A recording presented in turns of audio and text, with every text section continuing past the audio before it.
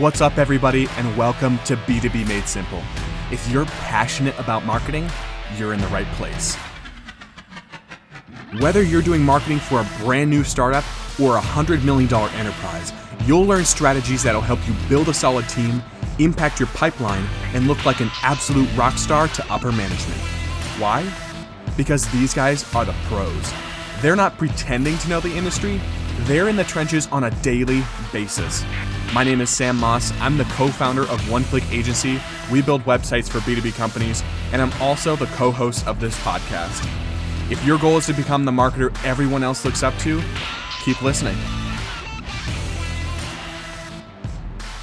Hey everybody, welcome to B2B Made Simple. I'm here with Carrie Hansen, the VP of Marketing at Spiro, and she's going to be talking with us about branding today and why it's so important in the B2B space. And sometimes overlooked initially. So Carrie, thank you so much for joining me. Thanks for having me. I'm excited to be here. Absolutely. So can you start us off by sharing what Spiro does and what you guys are doing in the B2B market?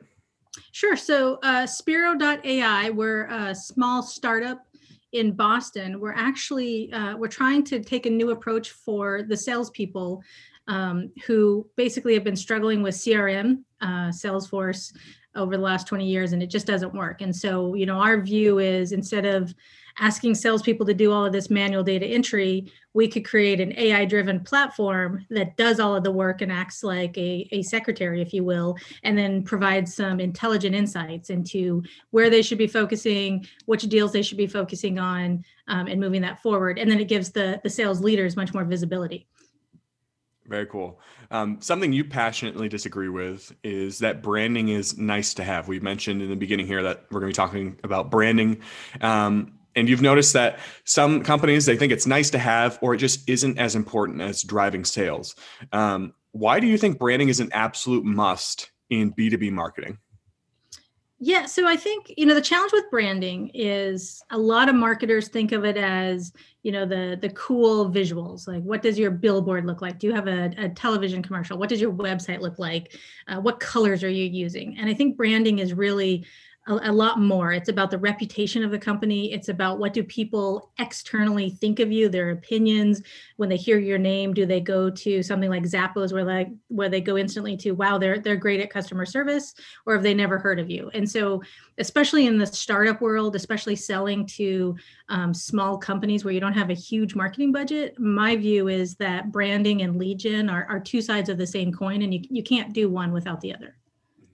So let's back up just a bit here. In your own words, how would you define branding in the B2B space? I know you said it's not all colors, color schemes, your logo. It's more about what people think. How would you define it? Can you share that with our listeners? Yeah, I think branding is the perception that somebody gets from you, from your company, from your employees, or their instant opinion of you. And so it includes things like your messaging. How clear are you? If they come to your website, does it look professional? Does it look like you had your son who's in high school make it? There's a very big difference. I think it's when you reach out to customers or prospects via email, does it come across and is it authentic to who your company is, or does it seem like spam? And it's very nuanced, I think, but I also feel like when you figure out what your brand is and what your brand story is, clearly there is a look. Like, these are our corporate colors. This is what we look like. This is what we want people to perceive when they see us. So for example, at Spiro, we're an AI platform. So our goal is when you look at our website, anything that we send out, when you talk to our company, we're clear, we're concise. We also are a values-driven company. We have a lot of values with our employees, and that holds true to our customers and to our prospects. We want you to feel like you're talking to a person. When I email our database of, a couple tens of thousands of people, it comes from my email. So if somebody thinks I'm spamming them, they can respond to me directly, and I'll talk to them and be like, I didn't mean to do that. I apologize. Or, you signed up for us, so that's why you're getting our emails. And I think that's very different than, a company that, may have bots sending out all these emails, or it's coming from a marketing @ email alias. Like I said, the website, it can look nice, but what does it say? What's the story? What's the journey? How does a prospect come and work with you? And once they become a customer, how do you treat them? Some companies, they bring them as a customer and then they move on to their next prospect. Or is your brand something where, you want to have value? You want them to know, this is how we're going to help you. If you're unhappy, call us. If you're happy, call us. We want to hear both ways.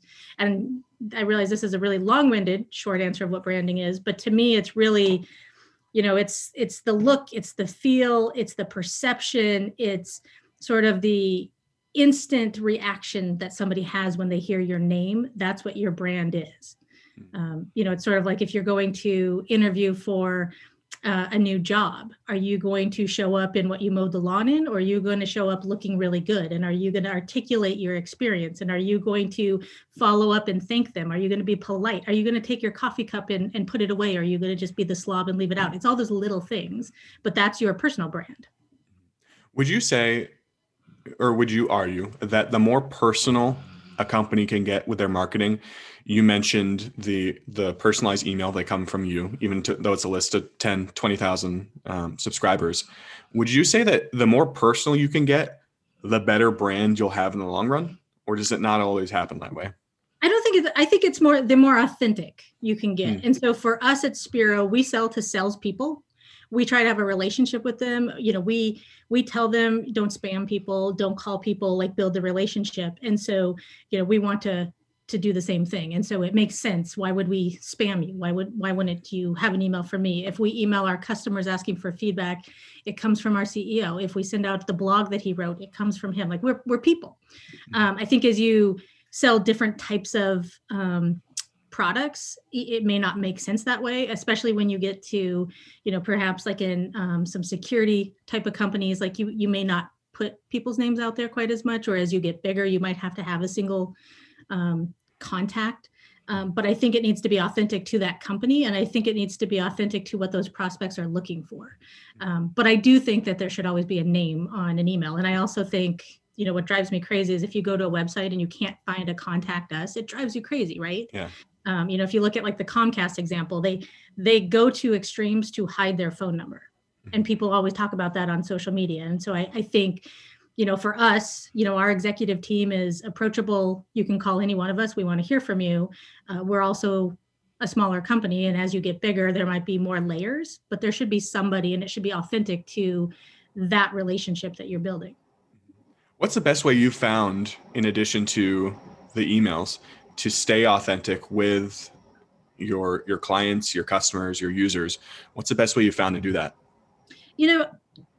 I think that it really comes down to if you hold yourself accountable, and sometimes you'll come up with these great ideas. Sometimes your great ideas are not so great. And if you can admit that to them, sometimes when you're selling a product like we do, the product is amazing and everyone loves it. Sometimes it's like, oh, you know what, that one, it didn't hit the mark, or, we didn't educate you enough, or perhaps we need to work on fixing a couple more bugs. And I think just admitting that, people understand that they appreciate if you realize there's a problem and you'll fix it, or if you just ignore it. And so I think, even in customer service, in support, how you respond to people on social media, if they aren't having that relationship with your company that you think, rather than just say, oh, you're wrong, actually hearing them and fixing them and admitting it, or admitting where, we could have done better. I think that goes a long way. And I think that's the type of story that when you look at these big branding success viral stories, it's always about somebody admitted, what, we didn't do right by you and we're going to fix it. And then they followed through and they fixed it. Yeah. So if someone was standing right in front of you right now, and next to you was someone that was saying driving sales is more important, and then obviously you're in the avenue of branding is most important from the start, building that foundation for B2B marketing, what would be, in a sentence, your argument for starting with branding before anything else and really setting that foundation? Well, so if the question is, do you want to drive sales or do you want to do branding? My answer is yes. It's not an either or. So it's, again, the branding, you don't have to go build this big, pretty website. If you're trying to drive sales, you need to have a crisp message. You need to present yourself in a way that articulates the values for the customer, not your speeds and feeds of your product. And so, like I said, it's the two sides of the same coin. If you want to go out and build lead gen, build the demand, how you do it, your branding is how you present that. And so your emails are short and crisp. They have a strong CTA that gets somebody to say, yes, I want to talk to you. If it's a campaign out on social media or, retargeting ads, it gets them to click the button. And it could be a visual component, it could be a messaging component, it could be whatever the offer is, but you can't do one without the other. And I also think that if you do branding really well and it goes the whole the whole cycle through your company, then you start having the branding effect where people write great reviews about you on G2 or Capterra or all of these reviews, and they come to you. People start seeing your ads and they actually come to you. They start Googling you. This is how, SEO experts might disagree with me a little bit, but the more that you get your brand out there and people hear from you, the more that organic search builds. Yeah. It drives the demand and then it validates it. And if you ever have a customer that goes out on LinkedIn and says how great you are, I will bet you anything that drives more referrals than you putting out a really cool ad somewhere. A common problem we see in the B2B industry is companies maxing out their marketing teams because they attempt to handle their website in-house. We see this all the time. From redesigns to regular maintenance, we know it's easy for your team to drown in the amount of work it takes to keep a website updated, secure, and current with the times. And let's face it, working on a website isn't that fun. The worst part, hiring a full-time developer to handle that workload can cost over $100,000 a year. Here at OneClick Agency, we build websites for B2B companies for just a fraction of that cost.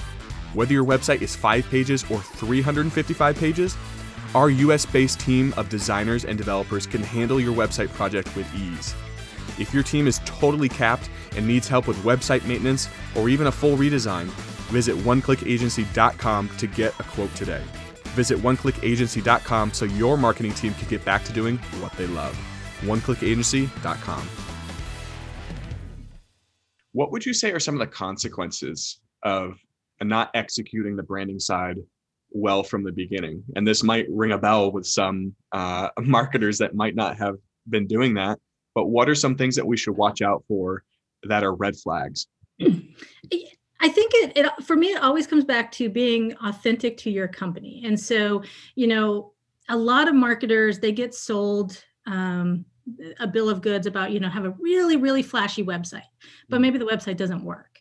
And, I'm sure you can appreciate that you can have a really good website that looks okay, or you can have a really amazingly beautiful website that sucks. Mm-hmm. And when people go to it and they can't find it and they get frustrated, they go away. To me, it's very similar to, buying a car. Like we sell SaaS. And I always say that this is like buying a car. Like when your prospect wants to buy a car, they do the first 90% of that research before they ever reach out to you. And if you've done your branding right, they will find you, they will hear about you, they will get the answers that they're looking for. And then they will come to you. And when they come to you, it will be in a way that they can find you and connect with you. And so they can come to your website, they can get all of their information, and then they'll say, I want a demo. If it doesn't happen the right way, maybe they're trying to look for you, but they can't get somebody on the phone, or they can't get an answer to something. They're like, I don't even know if you're in my price range. I don't want to talk to you yet. And that's where it starts getting really frustrating for them. And then finally they'll be like, you know what, it's not worth it. I'm going to go somewhere else. Mm-hmm. And I think a lot of marketers, they focus on the pretty side when they hear branding, and then they hide the important information, and they frustrate their buyers to the point that they don't even know that they lost them because they never came to them in the first place. I see that all the time. And that example is something that I harp on quite a bit. If you have a really nice website with a terrible message next to a mediocre designed website with a great message, everyone's going to go to the one with the clear message every single time, right?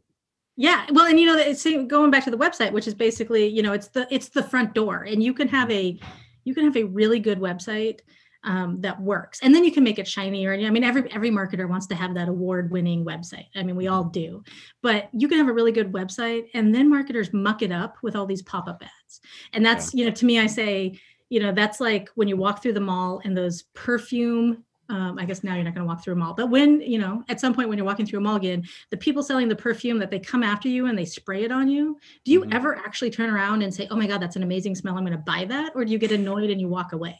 To me, I think pop-ups have a place on a website, But when you go to a website and you get 5 pop-up ads and then an exit intent, and I think this is what a lot of marketers who don't have a budget, they just are like, oh, well, if you come to my website, I'm going to keep catching you and make sure you give me your information. Probably what they get is a bunch of bob@gmail.com email addresses just to get those pop-ups away, because it's annoying. But if you do it the right way and you're on the website and you're working through, and maybe you've spent like 2 minutes on a specific page, and then a pop-up comes up in a way that says, hey, how can I help you? And you actually have somebody that can answer that question. It continues the journey in a way that makes much more sense. And that's all branding. That's sort of how do you interact with your customers? Are you in their face from the day one, or are you trying to help them find what they need? And then when they're ready to talk to them. Because not only are they going to remember the good things about your brand, there are some negative things that they'll remember as well. And that goes back to the consequences that we were talking about, right? Yes. And, everybody knows they'll remember the negative much more than they'll remember the positive. And when people ask them, they'll say, oh, I was looking at companies, but by the way, just ignore that website. It's so spammy and I can't get rid of them. You don't want to be that person. Yeah. What are some examples of B2B companies that you've seen that you've noticed are executing the branding side really well that we can go check out? Not steal ideas necessarily, but at least see what they're doing. Yeah. Well, I mean, in marketing, it's not plagiarism, it's teamwork. I like to say. So, go borrow some ideas. I was trying to think of some really good ideas, and, I was trying to think of like, what's the Zappos of B2B marketing? Because, when Zappos, of course, it's B2C, it's a lot easier, but, they're known for their customer service. And I think within industries, there's a lot of that. I really like Gong, Gong. They're also in the sales world. They're a very large company, so they have a lot of funds behind them. But the thing that I like about them is they feel very authentic with their brand. And you are talking to a really big global company, but it also seems like you're talking to people. And a couple examples, like I remember they sent out their privacy policy last summer, and they actually put the email, our lawyers are making us send you this really boring email. And, it's one of those things where it's like, I actually read the email. Yeah. There were a couple other ones where, there was one, I forget what the topic was, but I liked it so much. I responded to the CMO, and, we had a very short, quick interaction. And then, I follow him on LinkedIn now because I liked what he had to say. And I was like, this has nothing to do with me, but as a marketer, I really appreciate this email. And, I feel like if I needed to reach out to people at that company, I can figure out where to go. And I also think, it's clean, it's crisp, the messaging, which, I tend to really appreciate. I would hope people would feel that from Spiro. We've done a lot of work with our website to try to make it clean, get you the information. We ungated everything, which, marketers like to keep everything gated because then you have to give them their information. And as a consumer, I hate that. And I'm like, I want to know if this is even relevant to me. And so, at Spiro, we took the approach of we're going to give you all the information because it's good information.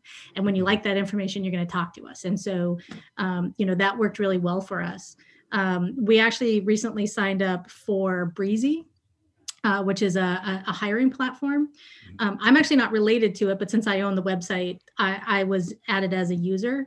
And some of their onboarding emails, I was just really impressed because, they were very short. They weren't marketing. It was, hey, you've been added. Here's a couple things. And they had some really good tips and tricks that it actually got me reading emails that I was, I'm a serial deleter and unsubscriber. And I was like, wow, these are really crisp and clear. And it just sort of sucked me in a little bit, which I always appreciate when somebody can do that. Yeah. You brought up the ungating argument, and you guys are doing it. So that actually relates to branding as well. I guess it's something that people remember about you is giving away the content instead of hoarding it and trying to get an email address out of it. What has been the response for you guys when you did that? Well, I will say, so we launched our new website with everything ungated, and then COVID happened and sort of shifted the whole market. So it's sort of really hard to completely look at how things, but in the first month when we launched our website, it was the biggest marketing pipeline creating month in our company's history. I think that since then, our website traffic has held up. We sell to salespeople, and it's been a hard year for salespeople. So a lot of people we would normally be targeting have lost their jobs or they were furloughed, but our website traffic maintained, which to me says there's a lot going on with that. They're still looking at maybe they're not ready to buy right now. Some of them were ready to buy right now, but we actually added more content around why you should be selling right now, how to, sort of trying to make it timely so that it's valuable to them. And I think the ungating has helped us maintain their interest in us, coming back to us, so that when those salespeople are at another job or they're ready to buy, they're going to come right to us. It's also right after the launch, it actually helped our conversion rates, which is counterintuitive. This is what marketers are like, oh, I want to get that email. But for us, a marketing qualified lead is a demo request. So whether they give me their email information or not is not relevant. And, frankly, right now, if I wanted to find their email, I could go find their email, right? Scrape it somewhere, right? Right. It's out there. So, when you make that switch that your website's not about collecting leads and names, it's about collecting demo requests. Everything that we did was designed to drive them to say, you know what, I want to talk to you for 10 minutes. And so that's been really, really good for us. We were able to see some of our higher performing pieces of content that used to be gated. Now we can SEO the heck out of them because they're not gated, and we're seeing an even bigger boost from that. And so I'll tell everybody, I understand if you have a 12-month lead cycle, you're selling to like the Global 500, it's a different story. But if you're selling to SMBs or mid-market companies, let the content go. Just put it out there. You'll get more people to your website. And if you have a compelling call to action, they will come. So before we go, I want to touch on this because this is something that drives me nuts as well. When we were talking about, what we're going to go over today, you mentioned that we need to stop listening to self-proclaimed LinkedIn quote experts. I'm 100% with you, but can you explain why we need to stop doing that? Because I think a lot of people still do, and it's probably going to hurt them in the long run. Yeah. I think especially in marketing, I feel like marketers were our own worst enemy, where there are a lot of self-proclaimed experts on LinkedIn. And I want to be very clear that people who have, a lot of experience in building websites like you do, or, I've built brands for a company and IPO'd it and then rebranded another company. I feel like if you ask me for advice, I could give you very specific examples of what works, what doesn't work. Mm-hmm. There's a lot of great people like that in marketing on LinkedIn, and I see a lot of value. But then there's also somebody who has never done it, but they have a lot of opinions, or they'll read some great blogs and they come out with some really pithy comments on LinkedIn, and they build up this big following, and everyone goes to them like they're the experts, but they haven't actually done anything. And it drives me crazy. And I think those are the types of people who, 10 or 15 years ago, we're telling everybody, well, everybody's on Facebook. You should be spending your money on Facebook. And suddenly you had all of these small business marketing people putting a lot of money into Facebook, only to find out that, their prospects in the B2B space don't want to talk to you on Facebook. They're looking at their grandkids' pictures or their cousins' pictures. And so they wasted a lot of money. But they just threw out that advice with no facts to back it up. And I worry that, especially now while everyone's remote and everyone has more time on LinkedIn, the people who are clearly trying to build more followers on LinkedIn for the sake of having the followers are spewing advice that there might be some interesting nuggets, but I don't think it should become, sort of the law of the land to a marketer. And I think if you're looking to get smart on marketing, following those people, you're gonna have a really rough go. Yeah, one thing I've noticed is if someone has to say they're good at something for you to know it, you might want to steer clear. Look for the people that are just putting the stuff out there. They don't have to say, hey, we're the best at building websites or branding.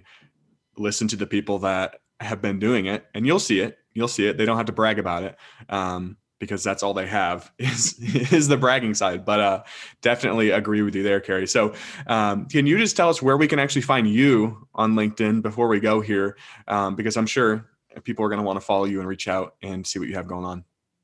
Sure. I'm on LinkedIn as Carrie Hanson, KariHanson. And I think I'm the only Carrie Hanson on there. So it should be pretty easy to find, I think. Hey everybody, before you go, thanks a ton for listening to the podcast. We would love it if you dropped us a rating on Apple Podcasts or wherever you're listening. It'll only take you about 4 seconds. Last thing, if you're in marketing or you simply love it and want to learn more, subscribe to our email list today. You'll get weekly podcast updates as well as a solid marketing tip delivered right to your inbox. So if you want that tip sent to you every single week, subscribe today at oneclickagency.com/podcast. That's oneclickagency.com/podcast, and you'll get marketing advice that you can apply to your company right away. oneclickagency.com/podcast.